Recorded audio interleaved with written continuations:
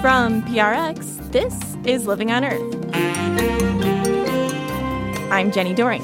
And I'm Paloma Beltran. Pope Francis is back with another manifesto on climate. The Catholic Church can assess developments in science and either refuse to engage the questions raised or say, this looks like a big issue. What does this mean for theology, for morality, and for the project of being human? And that's what the Pope has chosen to do. Also, Afghan people face hazards left behind by the U.S. military. The waste really wasn't their priority at the time, and they were fighting a war. And there was no laws or any prohibitions, really, from a U.S. military perspective or international perspective that was stopping them from dumping in waterways and fields and land or burning in areas around. That and more this week on Living on Earth. Stick around. From PRX and the Jennifer and Ted Stanley Studios at the University of Massachusetts, Boston, this is Living on Earth. I'm Jenny Doring. And I'm Paloma Beltran. In June 2015, Pope Francis published a groundbreaking document that made a theological case for climate action called Laudato Si, on care for a common home. That fall, in a rare moment of unity, nations established the landmark Paris Climate Agreement. Now, 8 years later, the Pope is back with an even bolder update. In Laudato Deum, or Praise God, Pope Francis says the world is nearing the breaking point, condemns climate denial, and calls for urgent climate action. The Roman Catholic Church he leads is the largest Christian denomination and has over 1 billion followers around the world. Christiana Zenner is an associate professor in the Department of Theology for Fordham University, who is currently working on a book about the Pope's writings on the climate.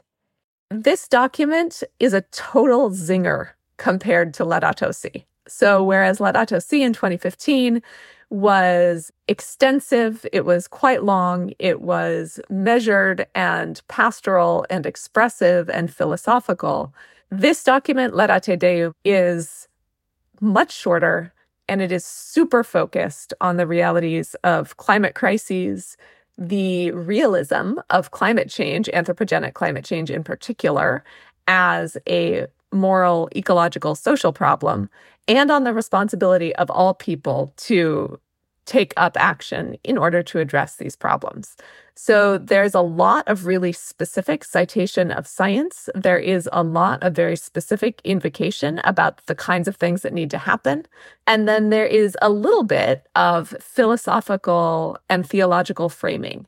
But it's a really punchy document. And in some points, it's actually even a little bit snarky. He's saying to very high-consuming nations, and specifically the U.S., he calls out the U.S. explicitly in the penultimate paragraph of the exhortation.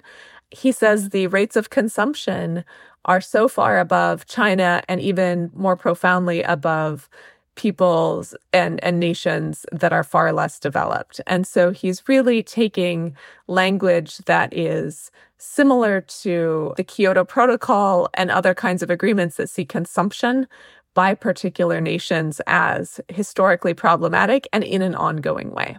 It's also, I think, taking pretty specific aim at the U.S. Conference of Catholic Bishops and climate denialists. As you may know, the U.S. Conference of Catholic Bishops has been pretty focused on pelvic issues, on abortion and contraception, etc., as its primary moral focus. And I think that it's no accident that the Pope uses a U.S. Bishop's document from 2019 on climate change as the first citation, and then ends the document with this throwdown about U.S. consumption. I think that's a pretty substantial frame. It seems like Pope Francis is not beating around the bush when it comes to climate change. Oh, he is not. This is a throwdown document. It's really a zinger. So he's also then, especially in the first part of the apostolic exhortation, talking about climate denialism and just taking it down point by point. He just says, no, this doesn't hold. This is not tenable. This is not a Catholic point of view. It's not even a reasonable point of view. And let me show you why. And so in a very effective way, he just critiques those arguments. So for example, he says that in recent years, some have chosen to deride these facts. He's speaking of climate change. And he says they'll bring up the allegedly solid scientific data, like the fact that the planet has always had and will have periods of cooling and warming. But then he goes on to say, they forget to mention another relevant datum, that what we are presently experiencing is an unusual acceleration of warming at such a speed that it will take only one generation in order to verify it. And he does this a number of times, this language that is basically some claim or some deride these facts, and they'll present this kind of claim. But they forget to include this other additional claim. And so in a way that is rhetorically powerful and philosophically grounded, he's calling those folks to task and saying, your philosophy's bad and your science is too. Get with it. So what does this document say about the connection between the Catholic Church and the scientific world? One of the things that's really interesting and in many respects great about the Catholic Church is that in the late 20th century especially, it has had a pretty robust engagement with contemporary sciences of the time. And this document continues that trend. So if you look at the citations, like scholars love to do, if you follow the footnotes, there are tons of citations of the Intergovernmental Panel on Climate Change, these kinds of consensus documents that indicate the patterns, extent, and implications of anthropogenic climate changes. And so not only are those in the footnotes supporting a range of claims, there's also explicit numbers throughout the document. So I would say there's a huge relationship between the Catholic Church and science in this document, because a lot of people think, oh, Catholic Church, science. Well, Galileo, that didn't go well.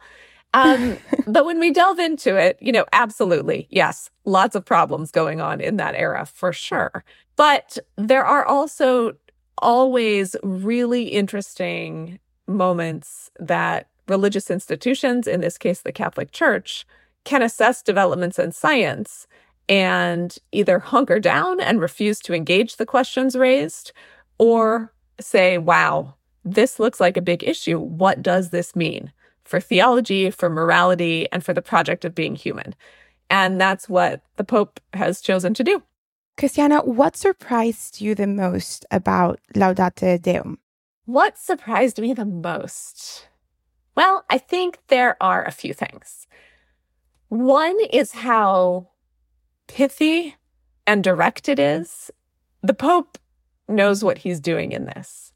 And the structure of the apostolic exhortation, as well as the tone, is remarkably direct, very readable, and in many ways, at least from an interdisciplinary ethics perspective, irrefutable on the dynamics of climate change and the science behind it, economic growth presumptions and the dynamics of consumerism, and what Pope Francis calls, in a slightly more philosophical and theological way, the technocratic paradigm, which is a fetishization of economic efficiency and technological innovation, the presumption that those alone will solve ecological or social problems.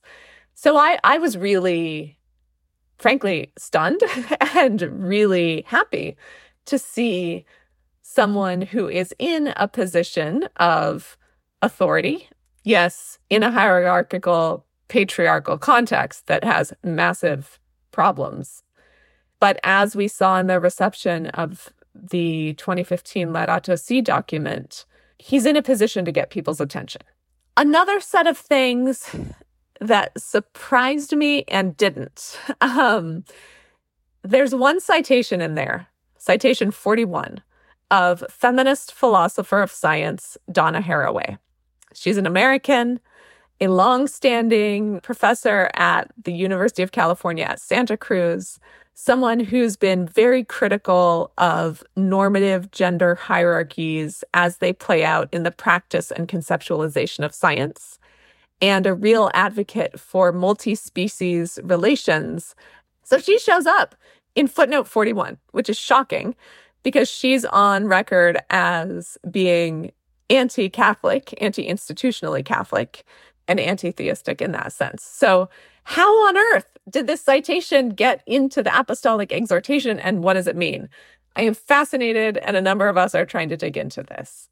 So Pope Francis cited Donna Haraway. What did he say there?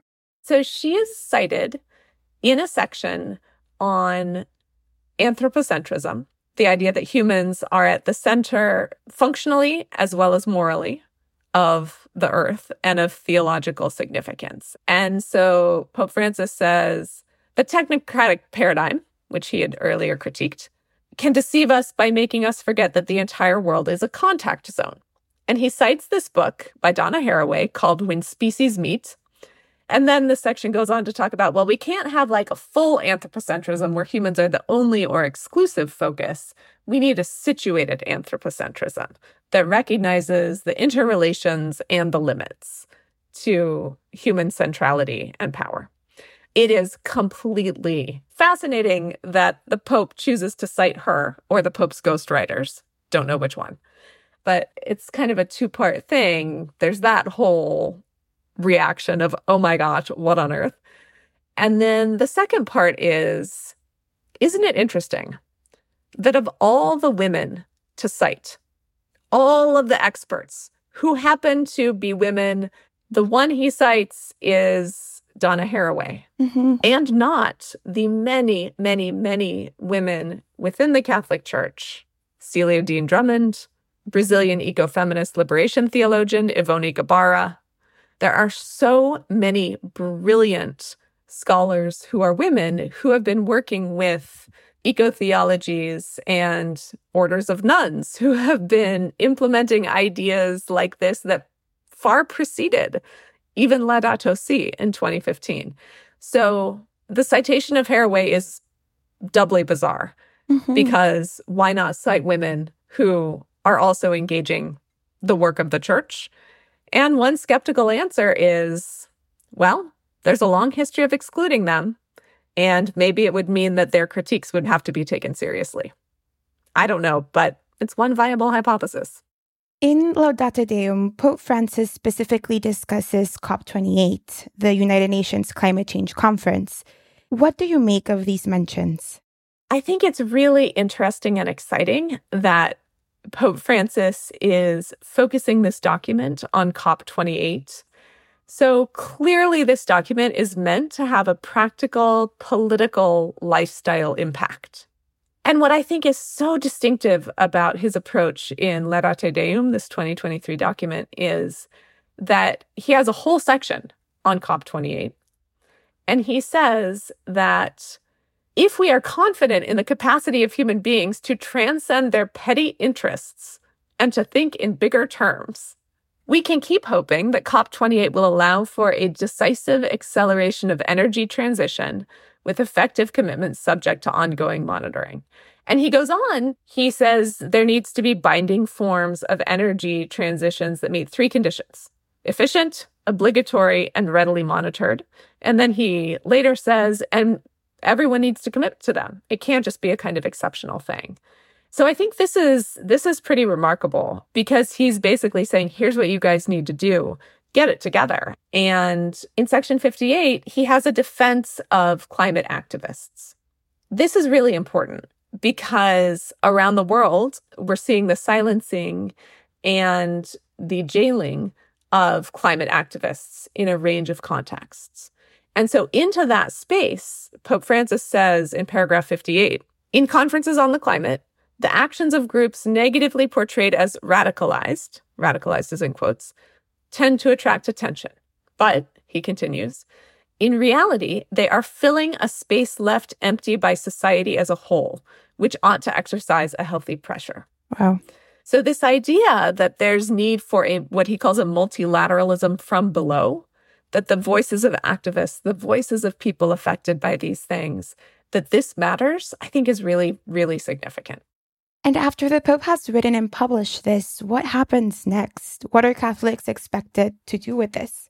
On the one hand, it's in the written record, the Vatican archives, as a pretty authoritative document that anyone in the world, or anyone of goodwill, who is the intended audience of this document, according to Pope Francis, that anyone in the world can access. I think it will be a resource for nonprofit organizations and branches of the church and parish communities who really want to take up the call to reflect theologically and in terms of ethical action and maybe even in terms of activism. I don't know how priests and other formal representatives of the church, especially in the United States, will engage it. I think that's one of the questions that remains to be seen. But as I've said, it's a pretty fascinating, concise, pithy zinger of a document that is doing something exciting.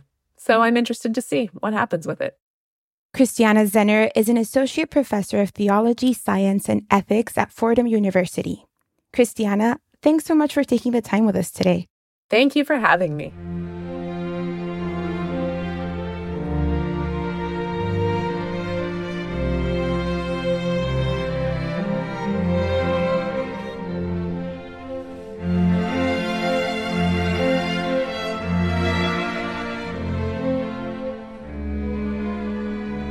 Coming up, youth plaintiffs in Portugal sue over 30 European nations over climate inaction. Stay tuned.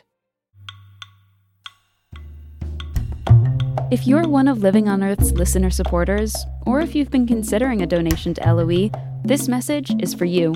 As a nonprofit news organization, listener support is vital to LOE's weekly effort to bring you up-to-date environmental news and information. Your gift to LOE makes a difference and makes our work possible. So thank you. It's Living on Earth. I'm Paloma Beltran. And I'm Jenny Doring. After enduring years of punishing heat waves and out-of-control wildfires, in 2020, 6 young people from Portugal filed a lawsuit against over 30 European countries.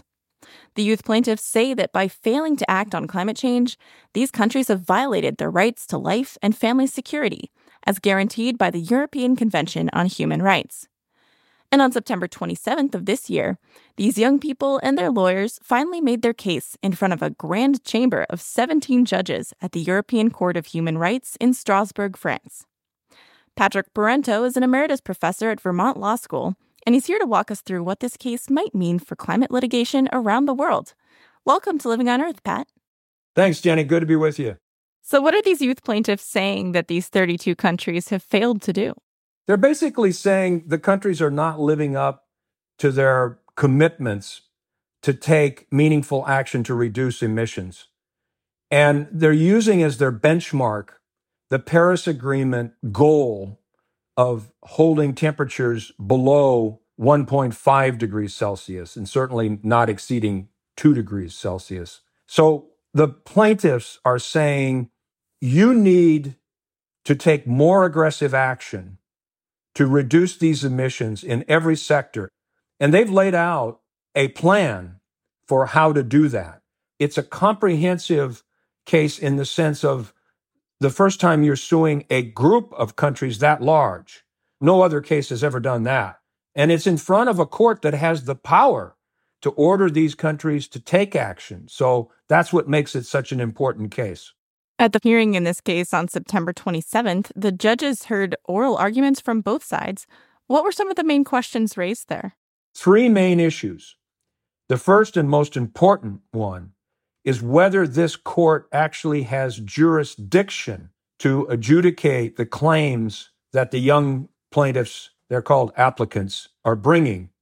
And the convention is aimed at ensuring protection of human rights within the individual countries. In this case, it would be Portugal. And the central question is whether the court is actually going to take jurisdiction over actions and inactions that are occurring in these other states. In the past, this court has been very restrictive.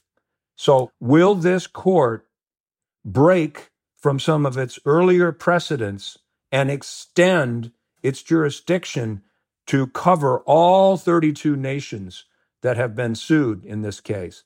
That sounds like a lot of power for one court, Pat. It is a lot of power.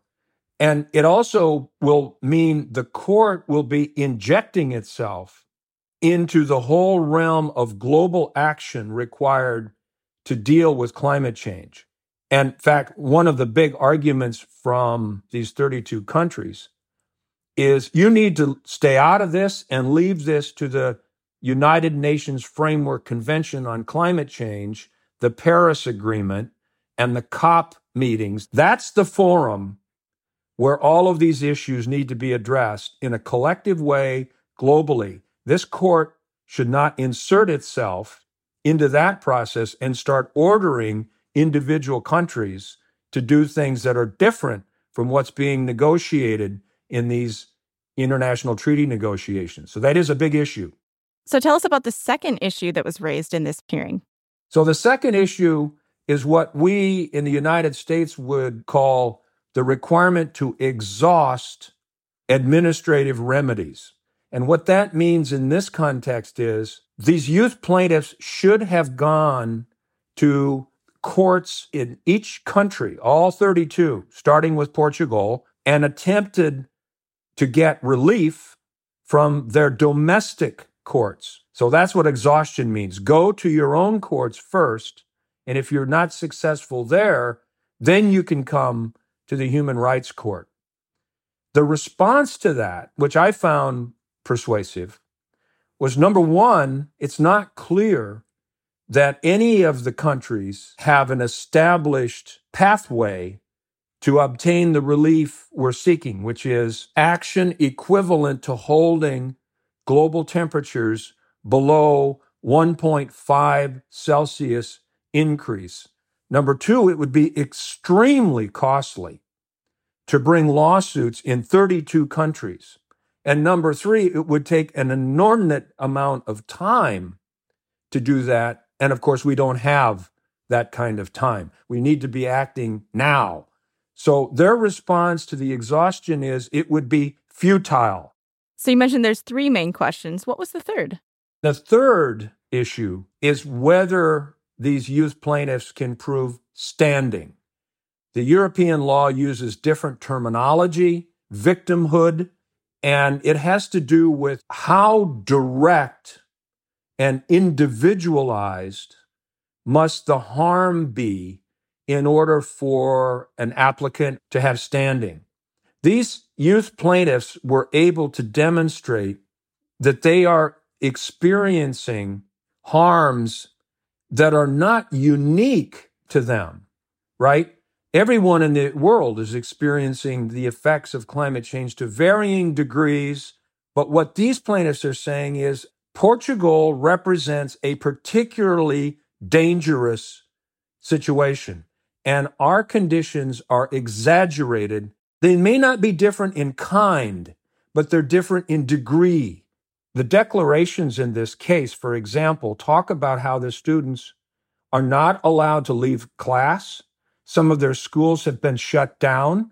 They can't engage in athletic activities simply because of the heat. It's just simply so hot that you can't function in a normal way. How do you conduct day-to-day activities when the temperature is such that the medical science is telling you you're risking heat stroke every day throughout the summer? It doesn't sound like much of a childhood, Pat. No recess, no playtime outside. That's right. And they had medical testimony presented to that very point. It was both physical impacts on the children and mental.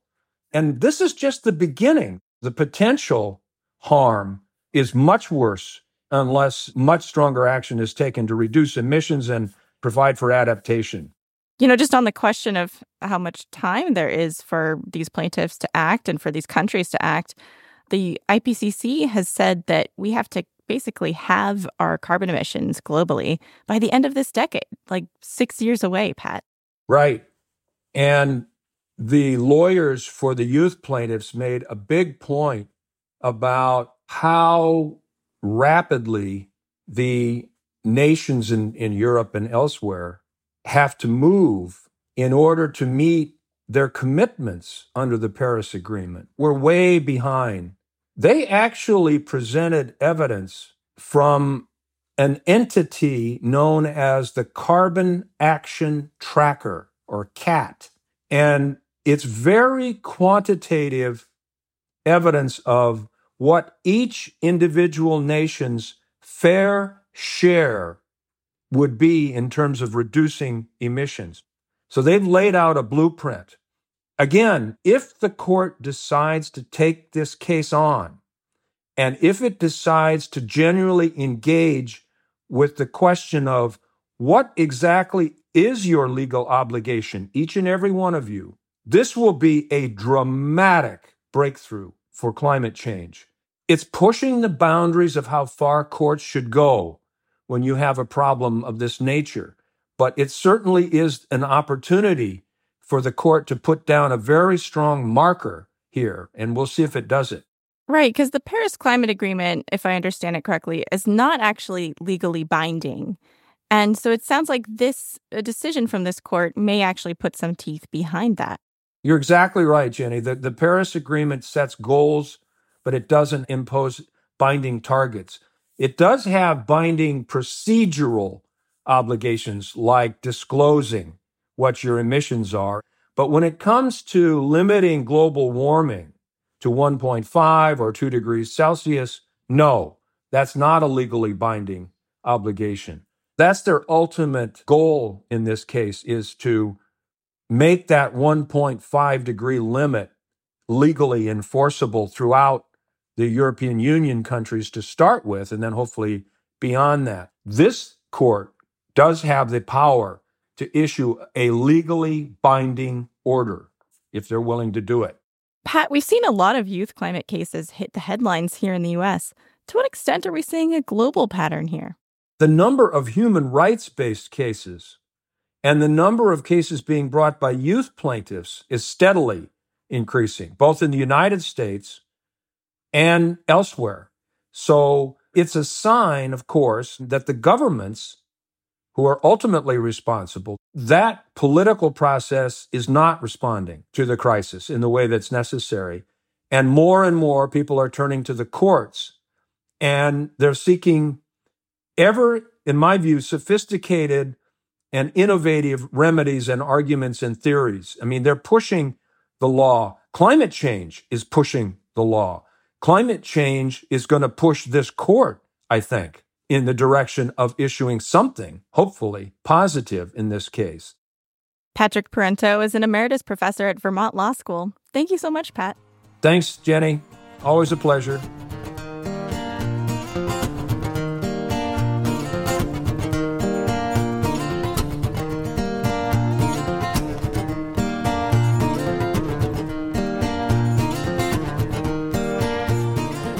It's just about that time for a look beyond the headlines with our Living on Earth contributor, Peter Dykstra.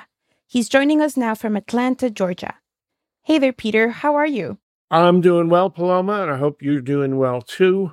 Here's a story about a species that may not be doing well, a prized species for sport fishermen in the uppermost part of the U.S. side of the Great Lakes. As the Great Lakes warm, some of the feeder streams along the Minnesota coastline may be getting too warm for brook trout to survive. And from what I understand, the Great Lakes have over 150 native fishes, and it's huge for sport fishing. What are natural resource managers going to do about this? Well, natural resources managers alone can't do a whole lot about water getting warmer.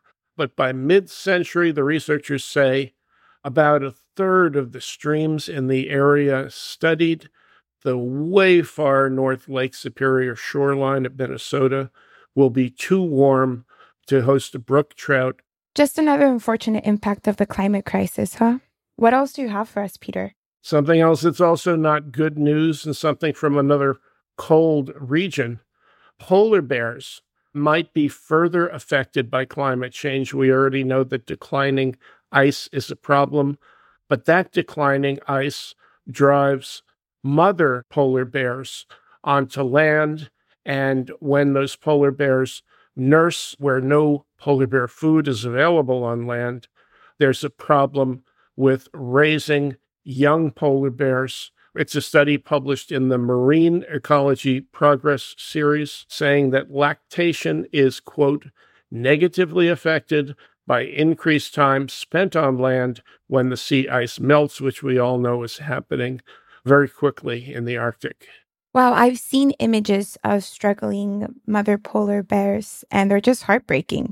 It is, and it was thought that that was simply due to a lack of food.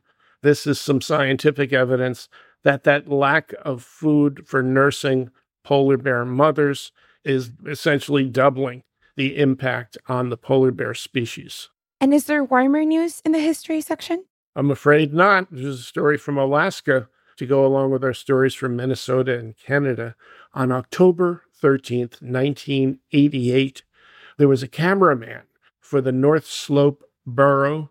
That's where the town of Barrow is, the center of Native Alaskan whaling, and also a center for the oil industry.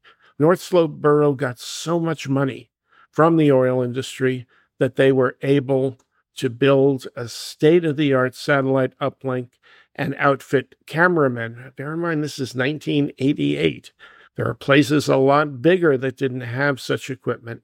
The cameraman was offshore in a snowmobile when he spotted 3 gray whales stuck in the ice, breathing through a small lead, a small hole in the ice, apparently stuck and potentially dying when that ice closed up. There was a frenzy to save these 3 whales. Those pictures ignited this global rescue effort that included the Soviet Union in its last years sending a nuclear-powered icebreaker. 2 of the 3 whales are known to have survived. The third one is suspected to have died. And in the end, what came out of it was a major motion picture in 2012 called The Big Miracle, starring Drew Barrymore as Cindy Lowry, one of the heroines in the movie version. It's a great story, not so great a movie, but there's a catch to all of this. What's the catch?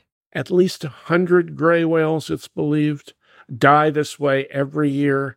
These 3 gray whales happen to get stuck in the ice in front of a video camera and a video uplink for the whole world to see. Peter Dykstra is a Living on Earth contributor. Thank you so much, and we will talk to you again real soon. Paloma, thank you, and we'll talk to you soon. And there's more on these stories on the Living on Earth website. That's LOE.org.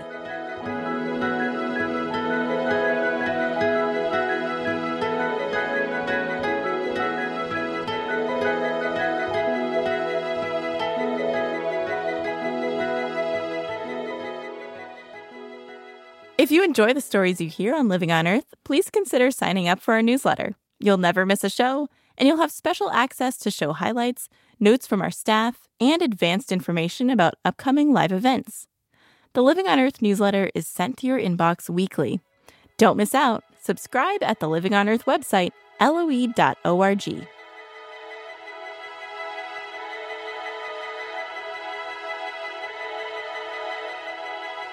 Just ahead, the long U.S. war in Afghanistan left water, air, and land polluted. Keep listening to Living on Earth. Support for Living on Earth comes from friends of Smeagol the Seagull and Smeagol's Guide to Wildlife. It's all about the wildlife right next door to you. That's Smeagol, Smeagull, SmeagolGuide.org. Support for Living on Earth comes from Sailors for the Sea and Oceana, helping boaters race clean, sail green, and protect the seas they love. More information at sailorsforthesea.org. Here at Living on Earth, we work hard each and every week to bring you the most relevant and compelling environmental news. As a nonprofit organization, we count on you to help. Listener support is key to sustaining the environmental news gathering and reporting that you rely on. Please consider doing your part to support Living on Earth.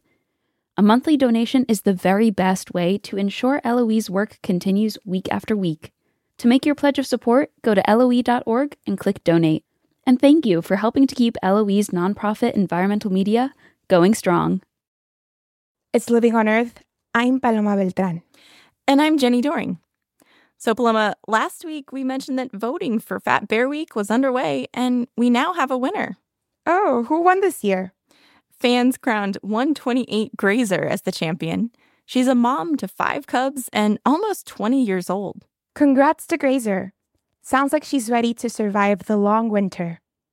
Now, on to some mammals who are even more long-lived in this note on emerging science from Don Lyman.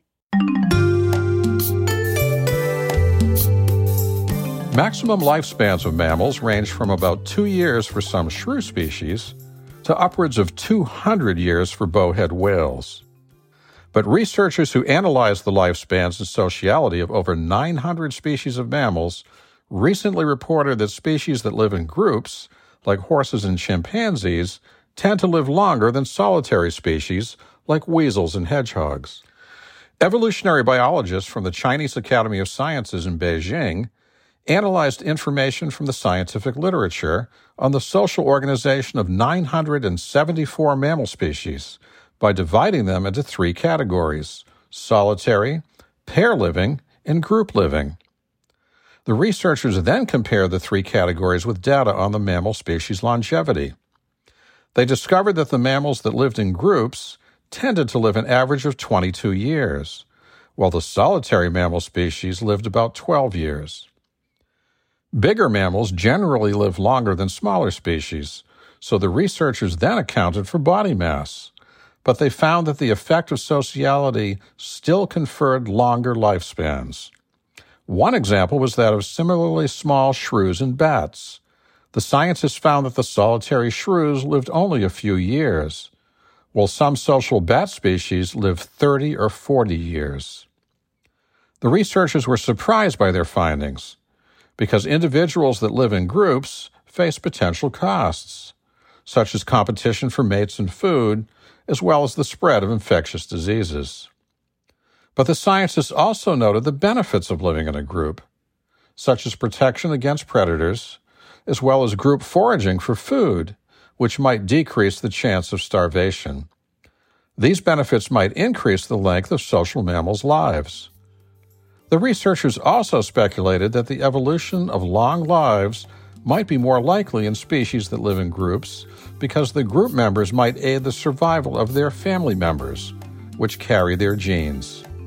That's this week's Note on Emerging Science. I'm Don Lyman.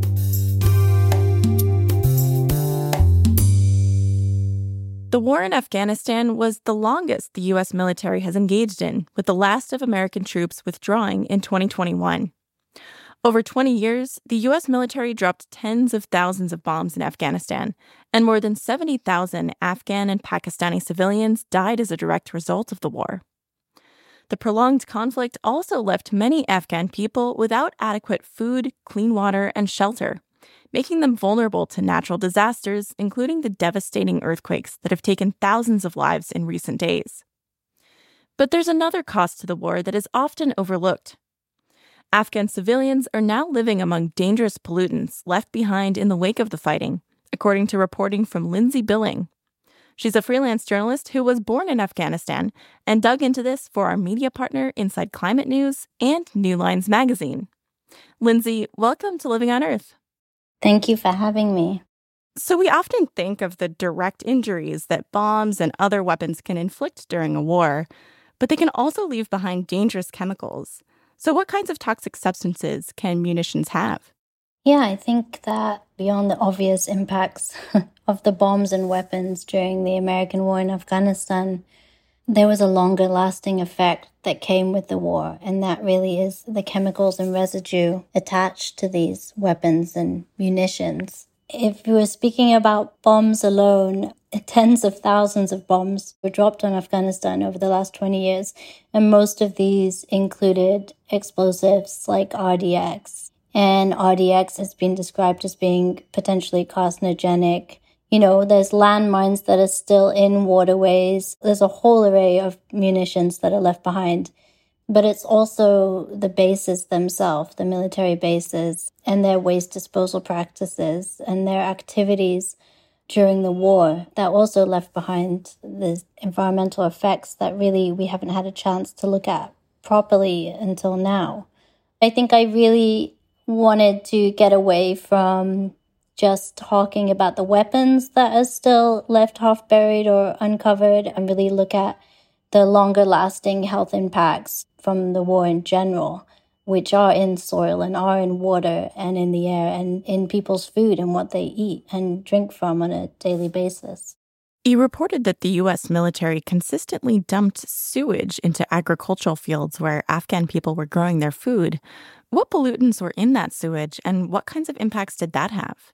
Yeah, one of the things that kept coming up around the 3 bases that I visited, which were in Nangarhar, Kandahar, and Parwan provinces. These were 3 of the largest U.S. bases in the country. And residents living around these bases, or farmers, it was a lot of agricultural land around the fields, and farmers working in that land were telling me the same story, which was that U.S. military contractors were bringing tankers out to their fields and dumping sewage or wastewater in them. And they all relayed that either the sewage was blue or it was gray. And the gray wastewater and black wastewater comes from toilet facilities at the base. So it could be like sinks and showers, and it's that gray water, and it has a residue in it which contains phosphates and other chemicals as well. But the blue that they were seeing was a dye that comes from portable toilets, which, also has an array of chemicals that can have different levels of toxicities that are harmful to human health as well. So I started looking at studies that were done on wastewater and sewage sludge in other countries where, for example, sewage would go through a treatment process. And even that sewage had chemicals in it that couldn't be removed, such as PFAs, which are also known as forever chemicals, just because they have a really long shelf life. And those chemicals have been linked to a whole array of health problems, kidney problems, cancer. So I started to realize that this sewage and wastewater that was being dumped in the fields was, incredibly harmful to the farmers who were working there and, children that were working there as well, just because, they had talked about how it had been dumped for 20 years. Yeah, and those PFAS, forever chemicals, municipalities here in the U.S. are spending many millions of dollars per facility to install systems that remove those chemicals. And we know that military bases, often use these chemicals in their operations. So I can only imagine how much more difficult it would be in Afghanistan. Yeah, I spoke with, as well as the residents living around the bases, I spoke with contractors who were tasked with the job of hauling this waste off the bases and finding somewhere to dump it. And they just relayed a really big problem just because of the amount of waste the bases were producing. Some of them had 40,000 troops on them at one point, and there was just so much waste, it couldn't all be burnt in a burn pit. It had to go somewhere. And one of the other areas, aside from fields for sewage, was waterways. And for the contractors, one of the reasons one relayed was that they could save on fuel if they found somewhere close by to dump. And in terms of those in charge at the bases, the waste really wasn't their priority at the time, and they were fighting a war, and the responsibility really went with the contractors to come up with their own solution of where to put the waste. No one was really checking it or thinking about any long-term impacts, I think, at the time. And there was no laws or any prohibitions really from a U.S. military perspective or international perspective that was stopping them from dumping in waterways and fields and land or burning in areas around also. A couple of years ago, when the U.S. finally did pull out of Afghanistan, there was a lot of talk about how important it was, this moral obligation that we had to help out some of the Afghans who had helped us during the war and who had, worked with the U.S. military, interpreted for the U.S. military, done a whole range of different things. So some of those people were able to come to the U.S. and flee the Taliban. But it seems like there's kind of a lack of understanding of the obligation that we have to protect Afghans from the environmental degradation that we've caused there. Yeah, absolutely. I don't think there's any responsibility from the American military to protect Afghans.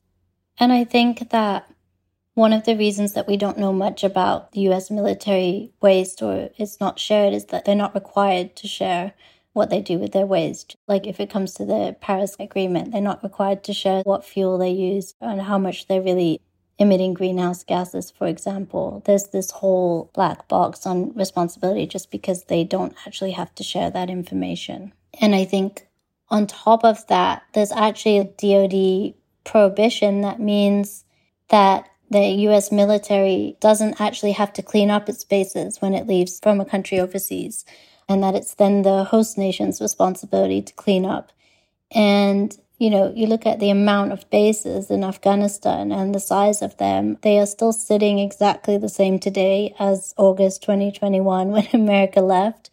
You can see it on satellite today. You can still see the amount of scrap and broken tanks and engines. And then on top of that, you can still see the burn pits, some as big as 3 football fields, still scorched and charred from how they were left.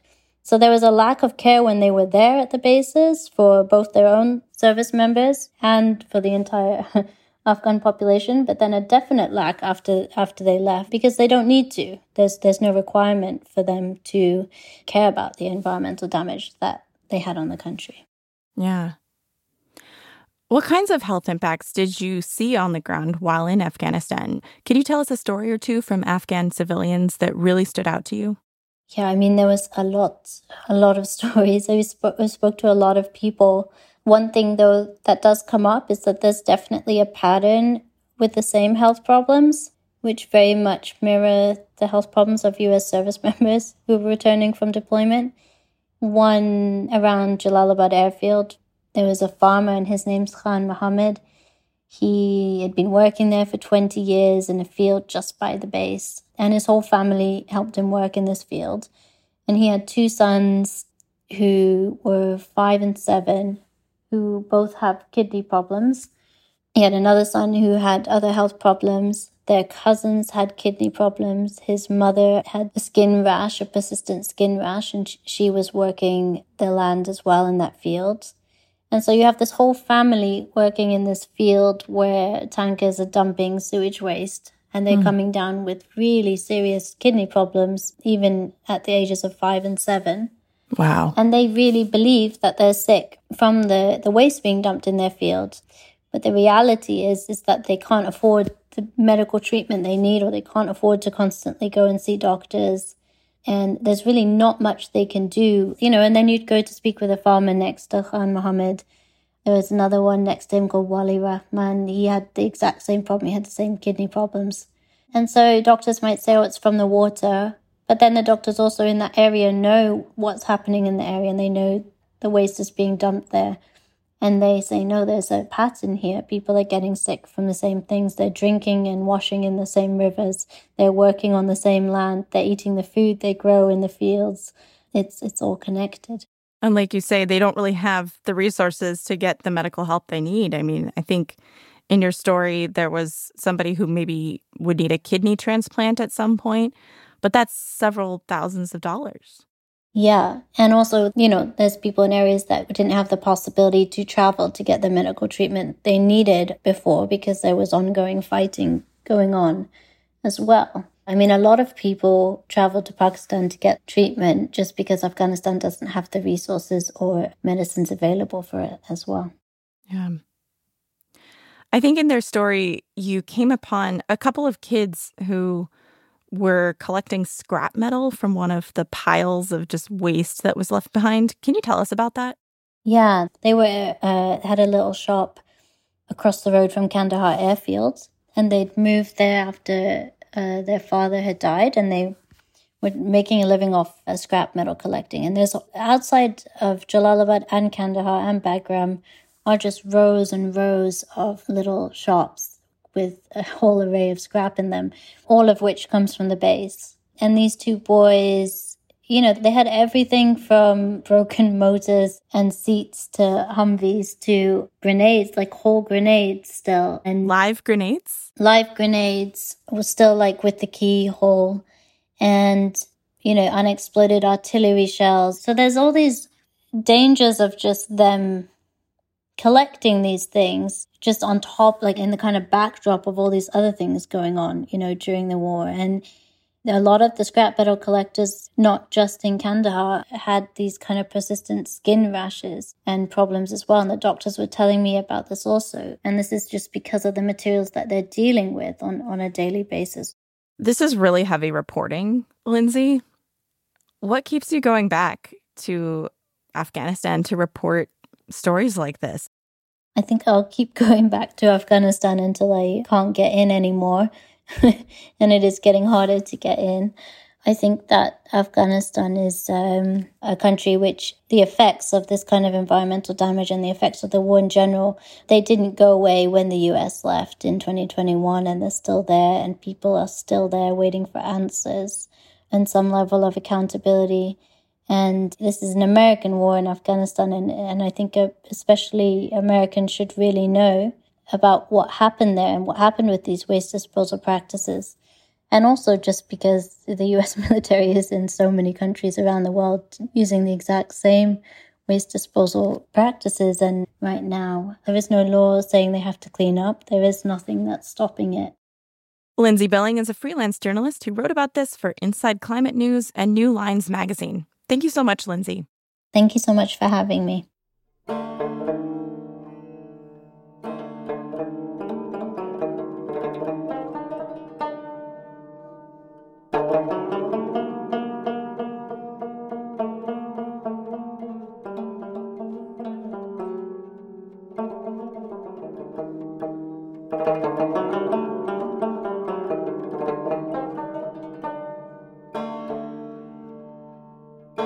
Living on Earth is produced by the World Media Foundation.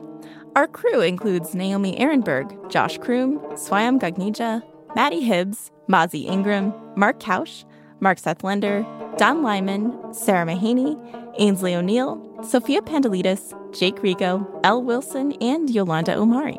Tom Tiger engineered our show. Allison Lirish-Dean composed our themes.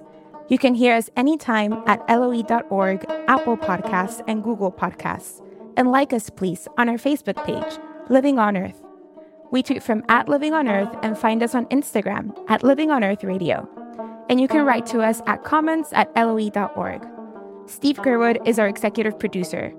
I'm Paloma Beltran. And I'm Jenny Doring. Thanks for listening. Funding for Living on Earth comes from you, our listeners, and from the University of Massachusetts Boston, in association with its School for the Environment, developing the next generation of environmental leaders, and from the Grantham Foundation for the Protection of the Environment, supporting strategic communications and collaboration in solving the world's most pressing environmental problems.